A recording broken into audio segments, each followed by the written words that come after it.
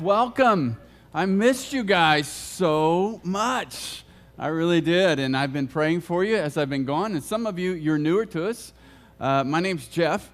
I'm the lead teaching pastor here at Alive. I've been on sabbatical for the last 7 weeks. And for some of you, you've been gone 7 weeks anyway, and you've been worried what I would think about it. And the good news is, I didn't know. So we're on the same page. Just a real refreshing time with the Lord for me, and going to some other churches as well as just personal study. I've been praying for you. Church Online, I actually got to go to a home of one couple who attends Church Online, and I attended church with them on the last Communion Sunday. And it was such a great time just to see how God works through the Church Online and people being a part of Alive that way. We have a great team, don't we? I didn't have to worry about anything. Our team is awesome. You guys, from the pastors to all the volunteer staff, you guys are just unbelievable. Actually, the church grew so much while I was gone that Mike said, would you please go more often? So, there you go. But that's great. That just says so much of our team, and I'm so thrilled. You know, we have such a deep bench when it comes to speaking. Our pastors just do a great job. I'm glad to be back with you guys. And again, for some of you, I've never even met you yet. You've been coming here. I can't wait to meet you next weekend at Discover Live. I hope that you'll come and be a part of that so we can connect. So we're starting a new series this weekend, and I'm really looking forward to this series as we've been preparing for it.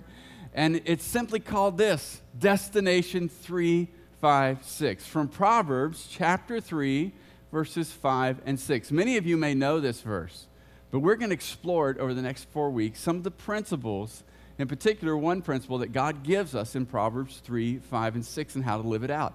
It's in your notes. If you have your Bibles, you can turn there, Proverbs chapter 3. We're going to dig into Proverbs 7 to begin this series, but let's read this together. Proverbs chapter 3, verses 5 and 6. Let's read it out loud. You guys have missed reading out loud with me, right? All right, here we go. Trust in the Lord with all your heart. Do not depend on your own understanding. Seek His will in all you do, and He will show you which path to take.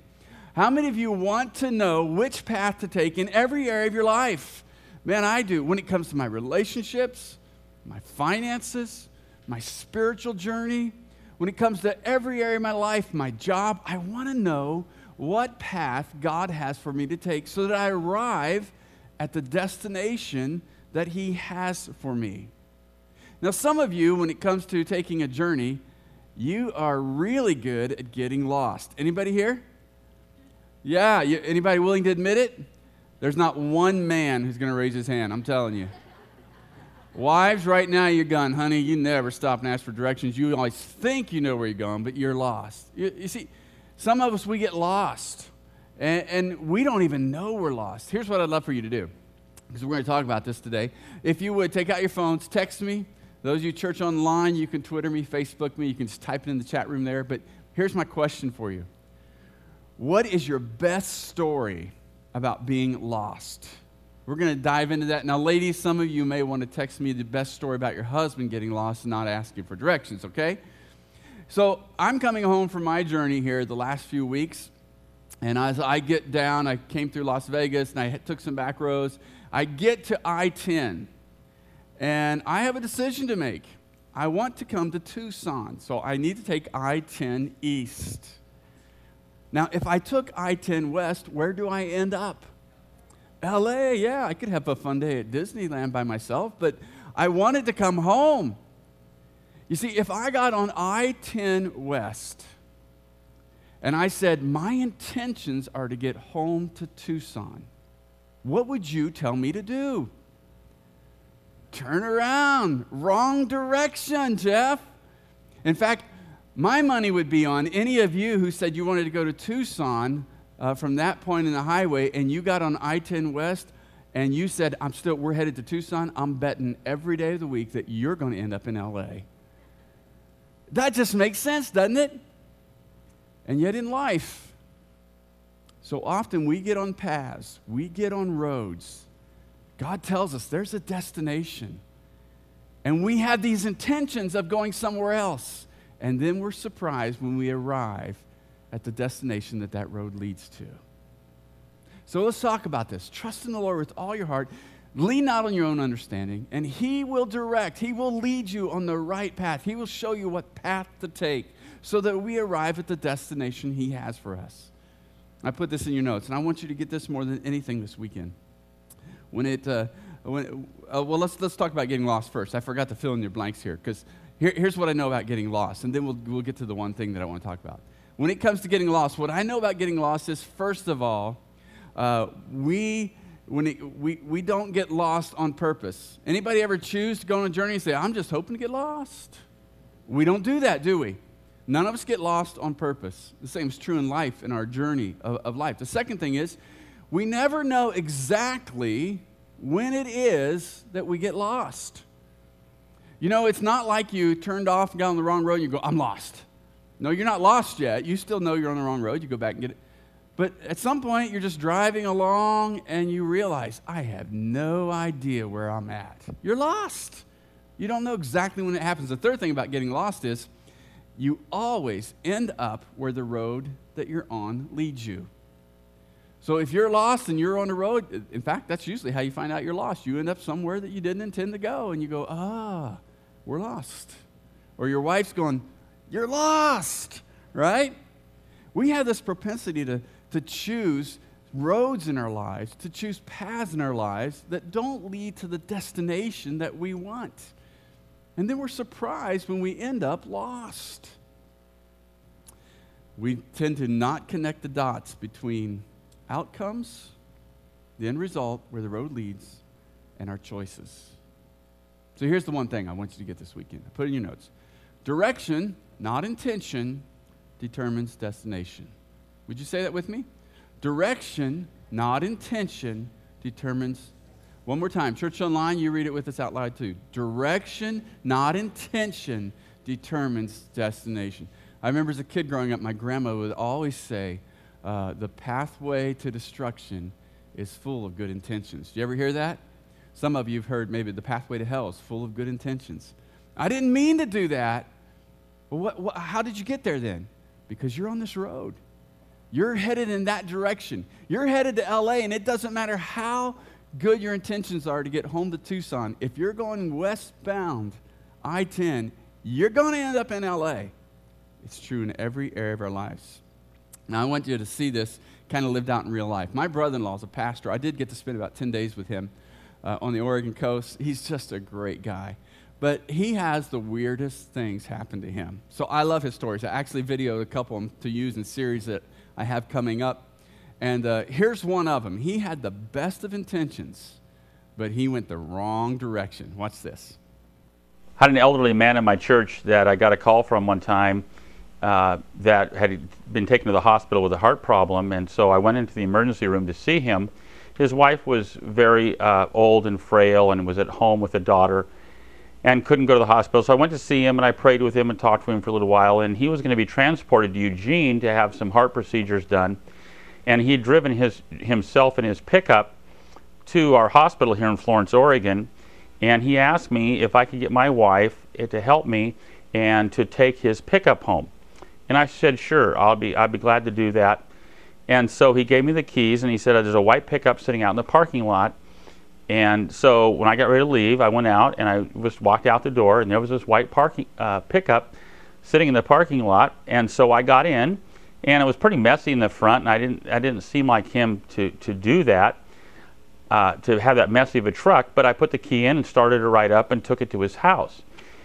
And I got to the door, and his daughter answered the door and just went and hit the garage door opener, and I pulled the pickup into the garage and gave him the keys and left and didn't think anything else about it.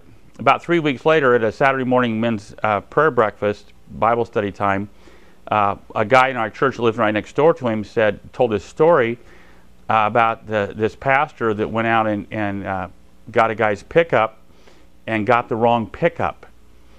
And come to find out, I took the wrong pickup, but the key started it. And so it was in this guy's garage for about 5 days. The guy came home from the hospital in Eugene from having his heart procedure, and he comes in the garage and says, that's not my pickup. So he calls the police, and the police have had an all-points bulletin out for this pickup that was owned by a hospital employee that was recorded as stolen. And so they got the pickup back to the original owner, who had gone and bought a new pickup and was able to take it back, thankfully. And I know the police chief here in town. It's a small town, and I've been here over 20 years. And so the word got out quickly that the Nazarene pastor was stealing white pickups. And I don't think I'm ever going to live that story down, but they got the pickup back to the guy, and the guy in my church got his pickup back that had been sitting in the parking lot for that whole week. And anyway, we got all the pickups back to the right people, but now in town I have a reputation of being the pastor that you don't want to give the keys to of your car or your pickup, because I'll probably take the wrong one. I can't help it if the keys started the wrong truck. But anyway, that's the story. So the difference between us as pastors, my brother-in-law is a felon, and I'm not. So you see, he had the best of intentions. And he goes on his way for 3 weeks. He's just thinking he did a great thing. But he was on the wrong road. And sometimes that's what we do. We say, well, I'm doing this for the right reason. But it's not the intention that matters. It's the direction, is the road, is the path that you're on leading to the destination that God has for you. Now, I'm going to look at a few things from Proverbs today. I'm going to give you 3 things that can help us stay on the road, this destination, so that we arrive at the destination God has for us. And I want to look at it illustrated in Proverbs chapter 7. If you have your Bibles, turn with me there, Proverbs 7, and I'm going to read through verses 6 through 27. Now, be careful as we go through this. Don't think that this is a story about a young man and sexual temptation, because that's what it's about, but there's behind it a principle that we need to grab a hold of that applies to every area of our life. So as we dive into this, begin to ask God, Lord, where am I not connecting the dots? That I'm on this road, but I intend to go somewhere different. But the road leads somewhere that I don't want to be. So let's just dive right in. I'm going to give you 3 things as we go along so that we can arrive at God's destination for our lives. The first thing is this. As we read his story, we'll see this. We need to focus in our lives more on direction than we do on intention. Would you say that with me? Focus more on direction than intention. I can have the best of intentions, like my brother-in-law. I can intend to be going home to Tucson, but I'm headed to L.A. I'm going to end up in L.A. Focus more on direction. Proverbs chapter 7, here's the story. It begins. And this is we have the commentary from Solomon here. He's kind of looking down from his balcony, from his window, and he gives us some commentary here. Y'all been watching the Olympics, right? You love it. Don't you love it when somebody is an excellent commentator? They know the sport. Maybe they've been in it, and I love that feedback, and I hate it when the commentator knows nothing about the sport. Well, unfortunately for Solomon, he knew a lot about this subject. He was an expert because of his own failure in life. Proverbs 7, here he goes. He's given us the commentary. While I was at the window of my house looking through the curtain, I saw some naive young men, one in particular who lacked common sense. Now, how does he know that they're naive? Well, really, if you're here and you're young, you need to know that we're all naive when we're young. Because to have wisdom and judgment requires time and experience. And if you're in your 50s or 40s and you think you weren't naive, you're still naive. But isn't that true? We all, we know studies show that the reason we're like that we do high-risk things when we're young is because our frontal lobe doesn't develop until about the age of 26, which gives us the part of our brain that makes judgment calls. We were coming home from Oregon together as a family, and we stopped at this bridge. Actually did some video there. And this bridge on the Snake River is the only bridge in America where you can jump, off and parachute, what it's called base jumping, and without a permit. So that's not what we were filming, but we were about done, and as I was walking away, I heard somebody scream, and then I heard this parachute open. And so we ran back down. We knew that these guys were base jumping. Last night I said free basing, and nobody corrected me until afterwards. I couldn't think of the word. What's funny is my wife asked me afterwards, she said, would you do that? And I said this last night. She said, would you do that? And I said, if somebody would push me off the bridge, I couldn't turn down the opportunity. And so afterwards somebody said, so you said you would free base if somebody would push you into... So here they were base jumping, and this couple from Canada came up and stood beside us, and my wife Kathy says, everybody out there's got to be under 26. And the couple from Canada kind of looked at her and said, how do you know that? And she said, because their frontal lobe's not developed. That's the only way you would do that. So here they are, these young guys, they're just not quite there. Now don't miss the story here. Don't miss the principle, because we can still be in this at any age. Because here's what I know. For those of you who are young and you think I'm picking on you, I'm not. I know a lot of old people who still are not walking in wisdom. You don't get wise with age. That doesn't work.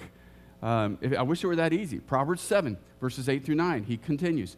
He was crossing the street near the house of an immoral woman, strolling down the path by her house. Now, you don't have to be a Bible scholar to know what's going to happen next, do you? You can already see where the story's leading. It was at twilight in the evening as deep darkness fell. Now, here's what Solomon was teaching us. This guy's getting ready to choose a path. He's getting ready to choose a road, a trail that has a predictable outcome. It's like getting on I-10 West in Phoenix. You will not end up in Tucson. You're going to end up in LA. And that's what he's teaching us. So don't miss this for your life in any other area. It may be your finances. It may be your relationships. It may be your job. It may be your education. But he's saying, look, there's a predictable outcome to this path that he's about to choose.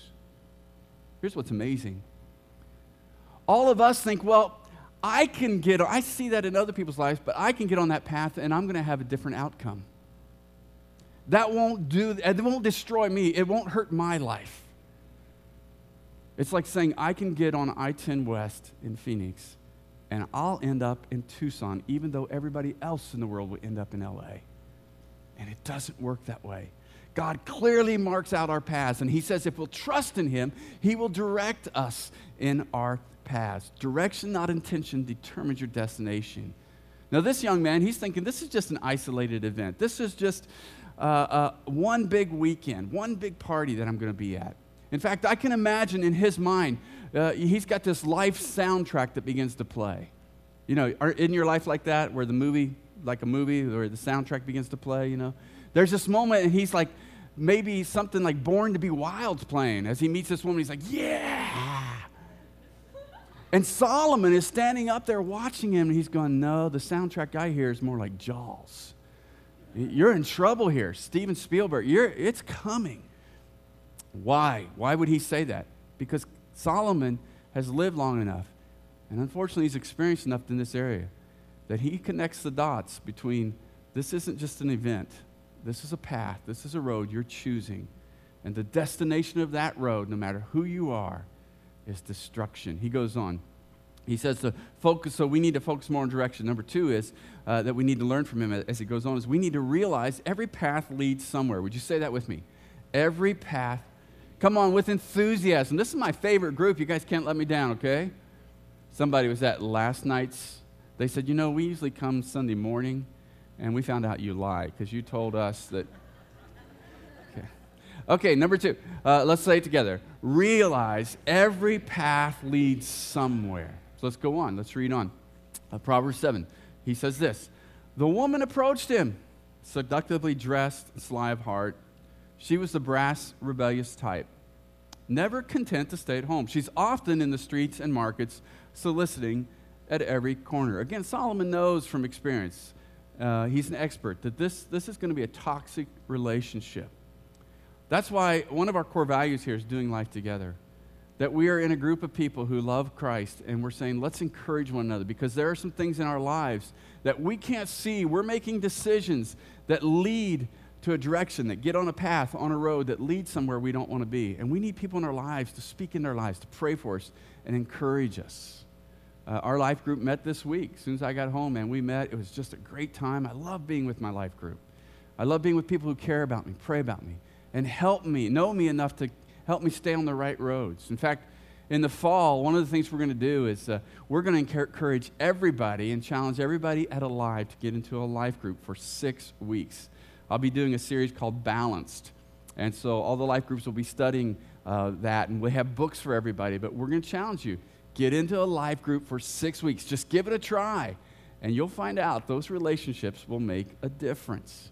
And we need more life group leaders because we're getting everybody in the church. So if you'd love to lead a life group, and this is the best time to start leading a life group because we have everything prepared for you. We'll train you. We'll get you going.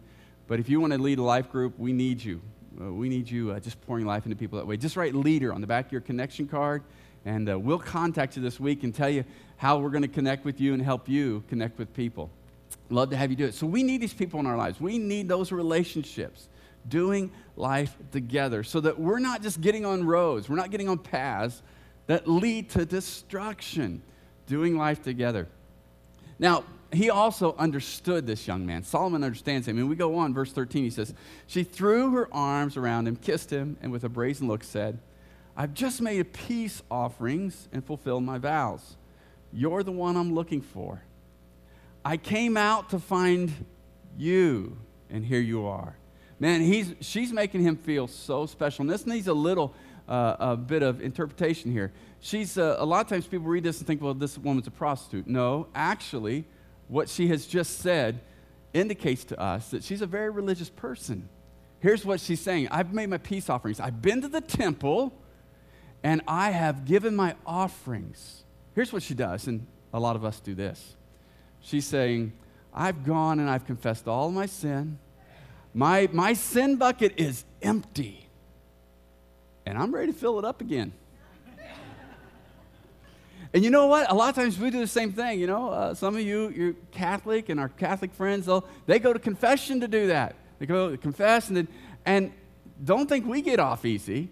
Because some of you're that way. You're like, oh, yeah, man, I got to get to church, man. I've just had such a tough week. And I'm just confessing to God all of my sins. We just skip the priest and the booth and all that. And we go right to the high priest, Jesus Christ. We confess. And we think, well, we're good for the week. And we get out there and we just fill up our sin bucket again because Sunday's coming next week. We take advantage of God's grace here. God empowers us to live in freedom, not to live in slavery to that.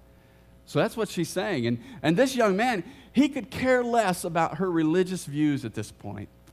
He could care less about whether or not she's got her sin bucket empty or not. That's not what's on his mind at all. He's just thinking soundtrack, born to be wild.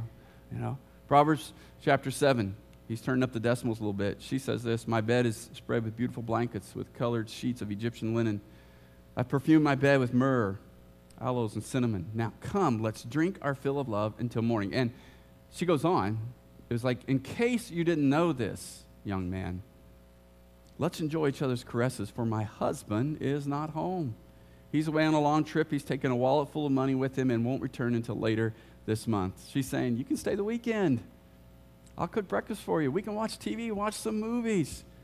And he's thinking, this is going to be a great event. I wish my buddies could see me now.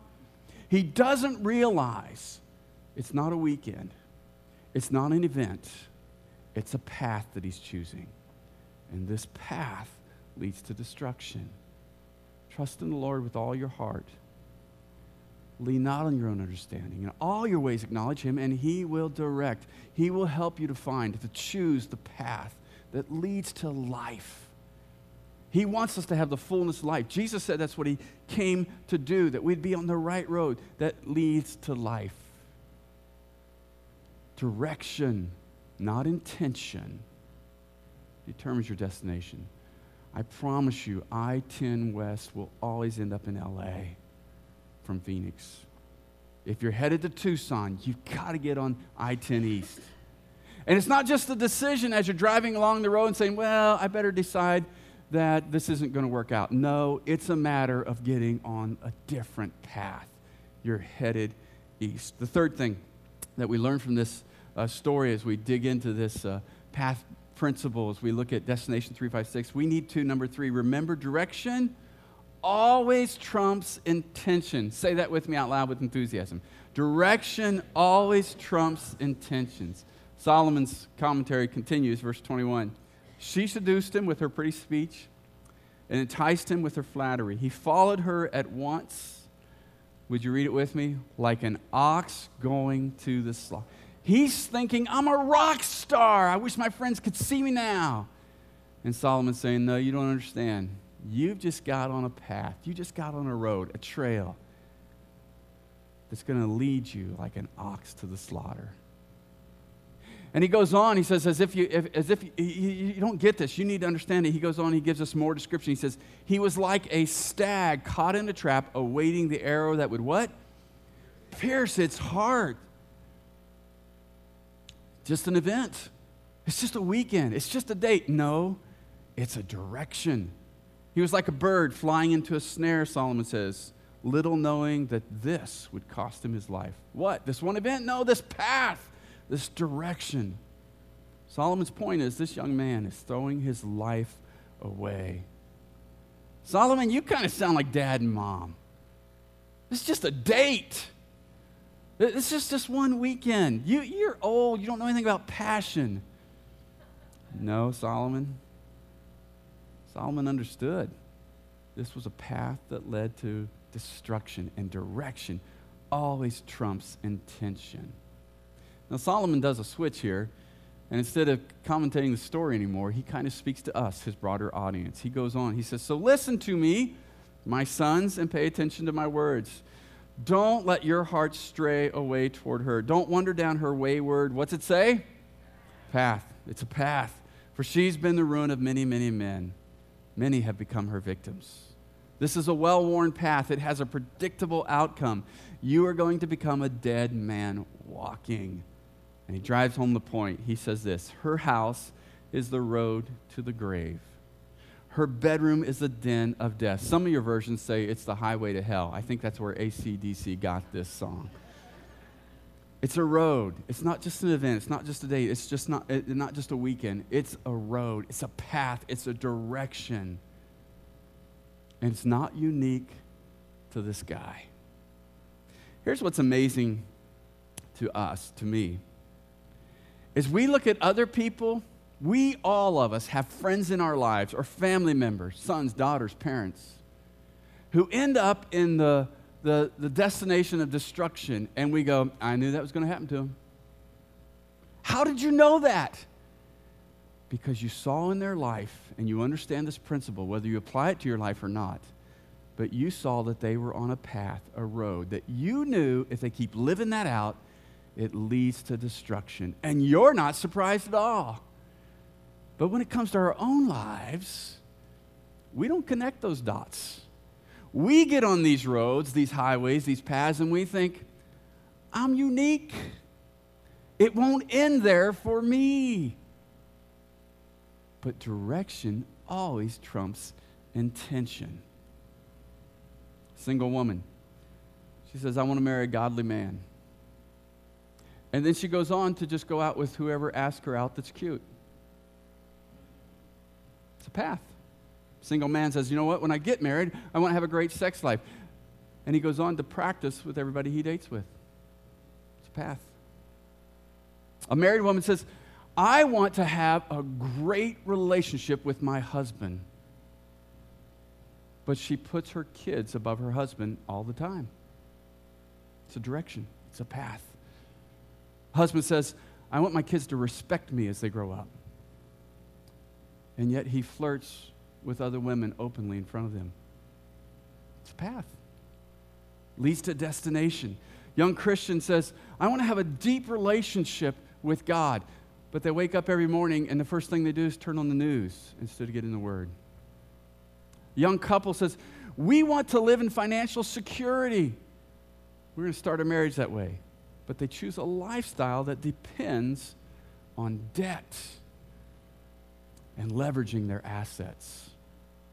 It's a path. Newlyweds, they're determined we want to raise our kids up to love Jesus Christ and to follow Him. But they choose every weekend to skip church and go to the lake. High school student says, you know what? I want to get a great college education. I want to choose a great college. I need a good GPA to do that. But they put their studies aside. It's a path. It's a direction. Great intention, wrong direction. Now, while it's amazing, we know people that do that all the time. We're like, yeah, that's so obvious. My question for you today is, where are you not connecting the dots? Where you say, I want to live here. I want to end up at this destination in my marriage, in my spiritual life, in my finances, my job, my career. But really, you're on a path that's going the other direction. And you think you're unique. I think I can do this without doing that. I think I can reach that destination without or by doing this, even though that's not what God says to do. You're not unique. You're going to end up at that destination. And then we'll blame God and say, God, why'd you let me end up here? And God's going, I tried to tell you.